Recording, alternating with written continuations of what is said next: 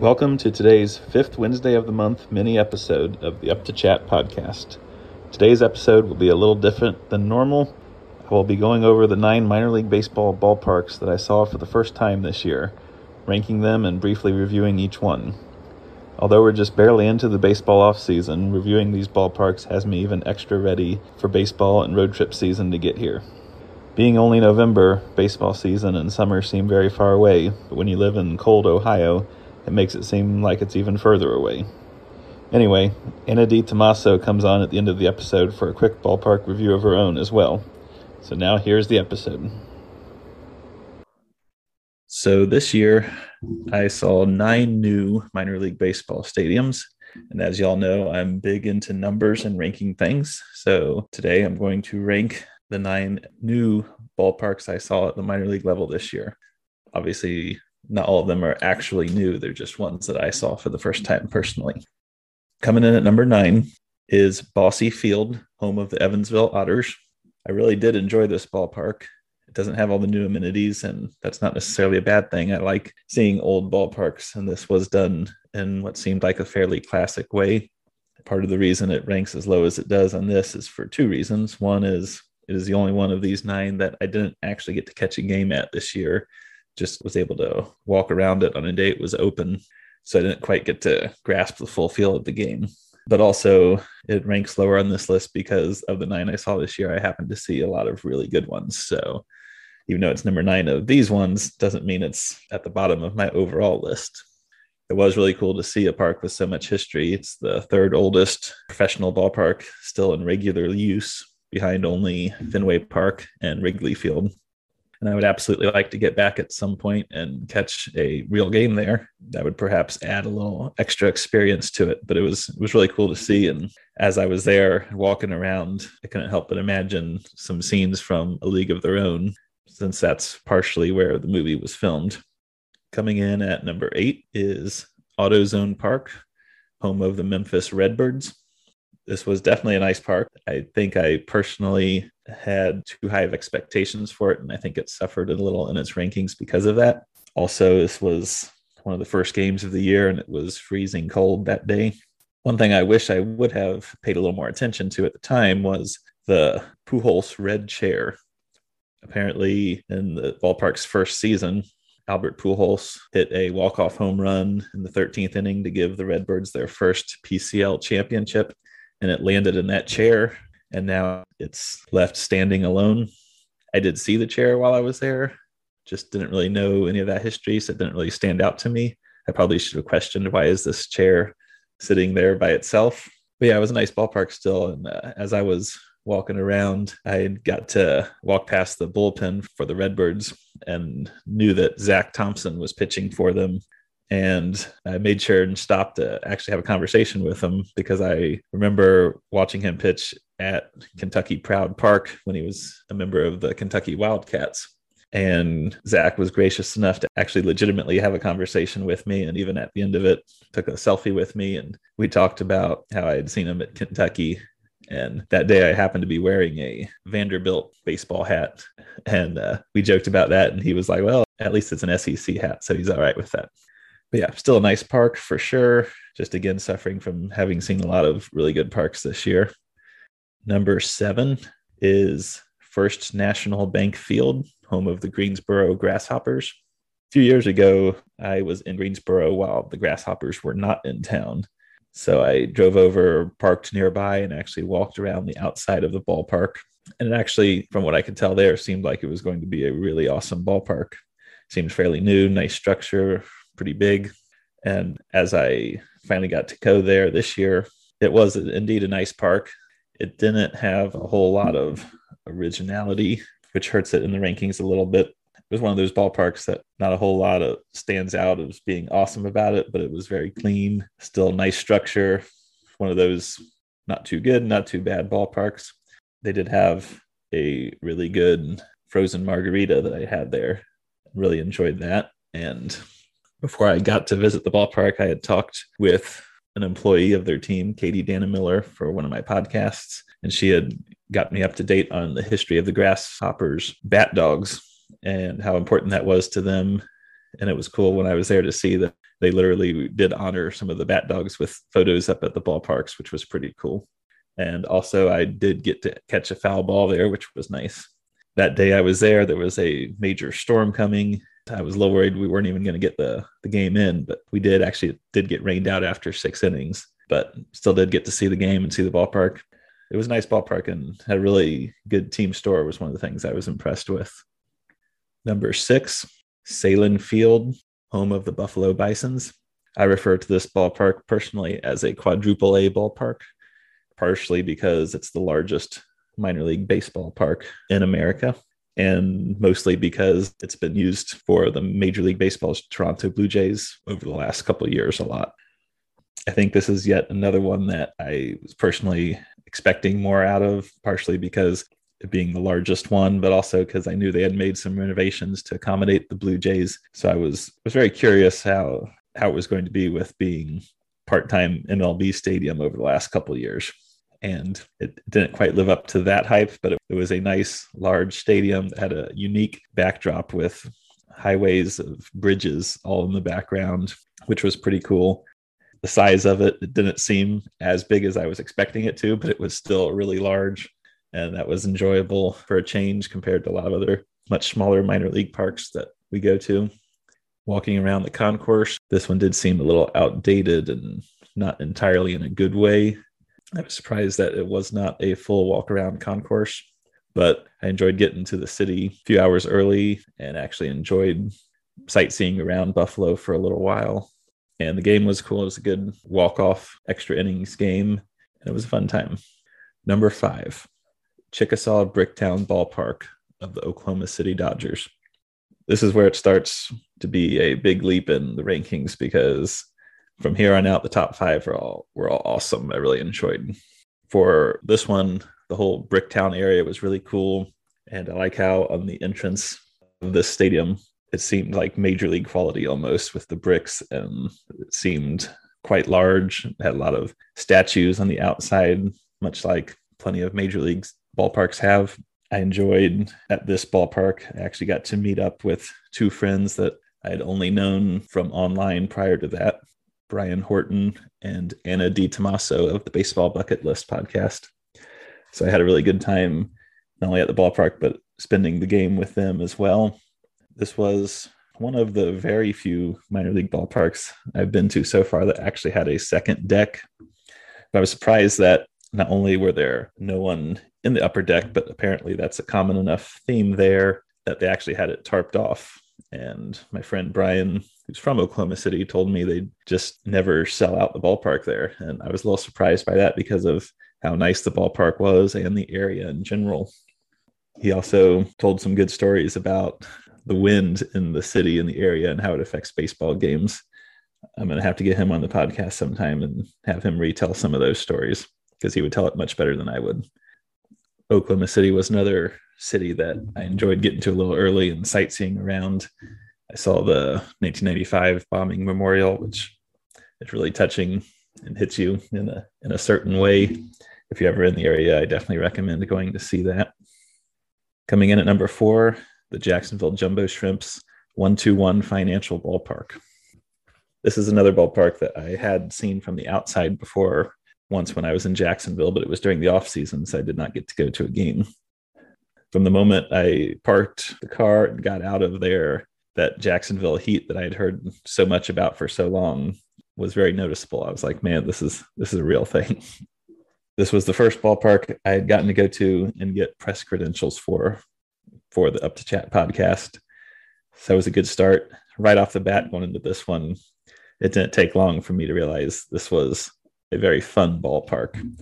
It was the last game of the year. They had opened up the outfield for fans to stand on the grass and toss a baseball if you had it, or if not, then they were handing out tennis balls just to toss. So me and my friend Derek were doing that. It was a very unique park. It had in the right field backdrop very prominently TIAA Bank Field, home of the Jags. In the left field backdrop, it had a minor league hockey arena. And then in the center field backdrop, off into the distance, had one of the many Jacksonville bridges. So it's a very cool backdrop with many different aspects that were all unique. Plus, this ballpark literally had palm trees and a church inside of it. The structure was very unique. The Jumbo Shrimp brand is personally probably my favorite brand. So seeing the logos and all that at the park helped for me as well. And I had a really good time and with that one. That one just was really good.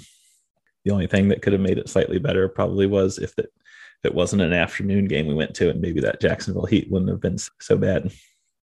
Number 3, the ballpark I saw the very next day in Gwinnett, home of the Stripers, Coolray Field. This is another one I got press credentials for the Up to Chat podcast. And this one, I got to meet Patrick Larson of the MiLB Hat History series. Right off the bat, we had gotten there a couple hours early to get in line for Atlanta Braves replica championship ring giveaway they were handing out that day. And shortly after getting into the gates, I was looking at the backdrop and Pat Larson found me and said, "It's a good start right there." We had to chat with him later, watched the game together and had a good chat with him.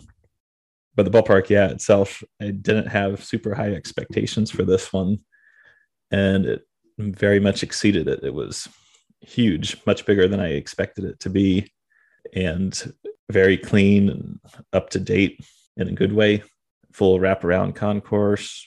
It had like apartments in the backdrop, which can sound kind of dull, but it didn't really feel that way. So it was really nice.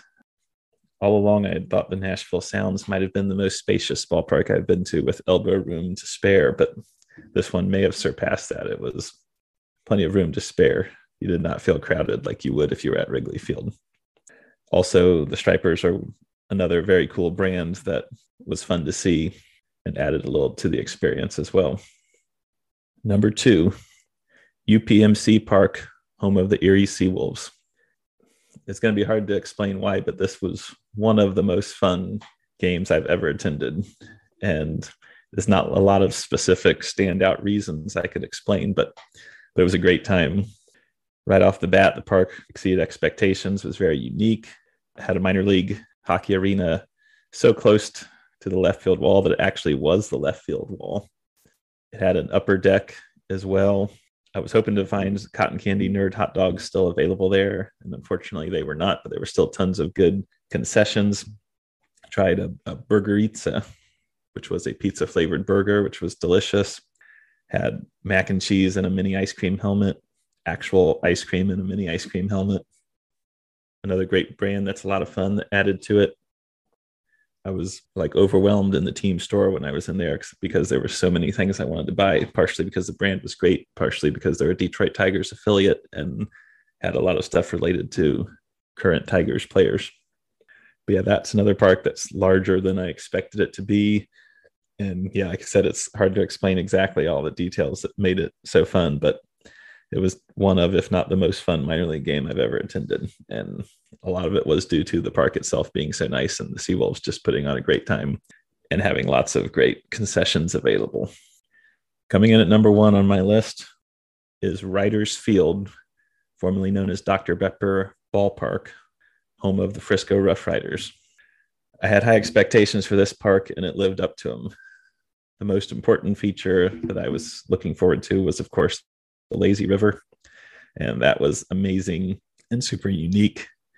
I definitely recommend going there to check that out. I was unfortunately not able to get in it this time, but I would love to go back and watch a game from there at some point. But even well beyond the lazy river, the structure was awesome. It felt like you were in a village the way the structure is, and it definitely felt like a Texas ballpark from the size being so big. But you can walk around the concourse and it feel like you're almost, like I said, in a village. But the other small details to the structure were very nice, like in the wall in front of the lazy river in right field with the Frisco Rough Riders script logo and the waterfall in it was beautiful, full wraparound concourse, nice backdrop, even though it was fairly simple and just very large with a lot of good concessions. There was also too many concession items there for me to only pick one. There was also more concession items there that I wanted to try that I was not able to. It was hard to just pick 1 or 2 of them. And what added to the experience was it was also Jack Leiter's professional debut. That combined with it being a Friday night, it was a packed house. And I don't know if it was because it was Friday night, one of the first games of the year and Jack Leiter's debut, or if that's just the way all games are in Frisco. But either way, it was a great crowd and great experience and a great ballpark. One of the few details that I like to notice about ballparks that most people probably don't is the stadium sign. And that one, had it still been Dr. Pepper Ballpark, I've seen pictures of the signage that looked really cool. And unfortunately, they're in between naming rights deals right now. So it's simply Riders Field with no stadium sign. So I was disappointed in that little part, but that's very nitpicky. It was still a great ballpark, and I would love to go back there again. Love to go to Texas in general. It's one of my favorite places to be, and you can never be there too much. Well, that's my 9 new ballparks I saw at the minor league level in 2022. I always try to hit at least 8. That's a personal number I set with no real significance to it. So I was glad to hit my quota for the year, even though it took till the very last games of the year to reach it. Now it's time to start making plans for 2023. So if anyone's got any suggestions for ballparks I need to make sure and see, let me know for sure. Haven't made plans exactly where to go next year, but hopefully I'll get to at least 8 more. The 9 ballparks I added to my minor league list this year were a strong group, with a high overall ranking average in my overall MiLB ballpark rankings. Here's where each of those 9 ballparks ranked amongst all 48 minor league baseball parks I've seen in my lifetime. Bosse Field of the Evansville Otters, 31st of 48. AutoZone Park, home of the Memphis Redbirds, 27th. Greensboro's First National Bank Field was number 24. The Buffalo Bison's Salin Field is 20th of the 48. OKC's Chickasaw Bricktown Ballpark comes in at 14th. The Jumbo Shrimps 121 Financial Ballpark is just outside the top 10 at number 11. Gwinnett's Coolray Field is the 9th overall ballpark. The Seawolves UPMC Park is ranked number 8 on the list. And finally, Frisco's Riders Field ranks number 4 overall of the 48 total ballparks I've seen at the minor league level. Hey everyone, I'm Anna DiTomaso, host of the Baseball Bucket List podcast, and Mike invited me to give you all a little insight about Riders Field in Frisco, Texas, home of the Frisco Rough Riders. Frisco is one of the most booming towns in North Texas right now, but the ballpark has remained a key part of the community since it opened in 2003. The Rough Riders are, of course, the AA affiliate of the Texas Rangers, who make their home in Arlington, Texas, which is just about a 40-minute drive from Frisco, giving you a great opportunity to see a minor league and major league game in the same day or weekend. The Riders get their iconic name from the 1st U.S. Volunteer Cavalry Regiment, headed by Teddy Roosevelt during the Spanish-American War. So there are, of course, plenty of Teddy-themed attractions, mascots, and traditions to be found all around the ballpark. While you're at Riders Field, you'll want to make sure to check out the Bull Moose Saloon down the third baseline, then walk on over to meet Brooks, the team dog and chief morale officer. The Riders are the most recent champs of the Texas League, meaning there is always great baseball to be found at Riders Field. You'll also see Friday and Saturday night post-game fireworks, giveaways, and of course several promotional events throughout the course of the year. But the coolest attraction inside the whole park is without a doubt the lazy river located above the right field wall. In your mind, you're probably thinking about a rinky-dink pool that would be suitable for, I don't know, like a kid's birthday party or something like that. But this is a 68,000-gallon thing of beauty and lifeline to Texans in the summer months. At 68,000 gallons, it holds 8 times the amount of water located in Arizona's Chase Field pool. It is without a doubt one of the coolest experiences I've ever had a chance to participate in, and with adult beverages and a cabana just steps away, the perfect summer afternoon. I can't recommend Riders Field enough to you all. I am super fortunate to have it in my backyard, so as you make your way out, feel free to give me a shout on Twitter. I'd love to meet up. I am at Baseball Bucket, or you can drop me a line from the website baseballbucketlist.com. Thank you to Mike for giving me a second to gush about my local team and encourage you all to get out to Riders Field. You will not regret the trip out to one of the country's best minor league ballparks.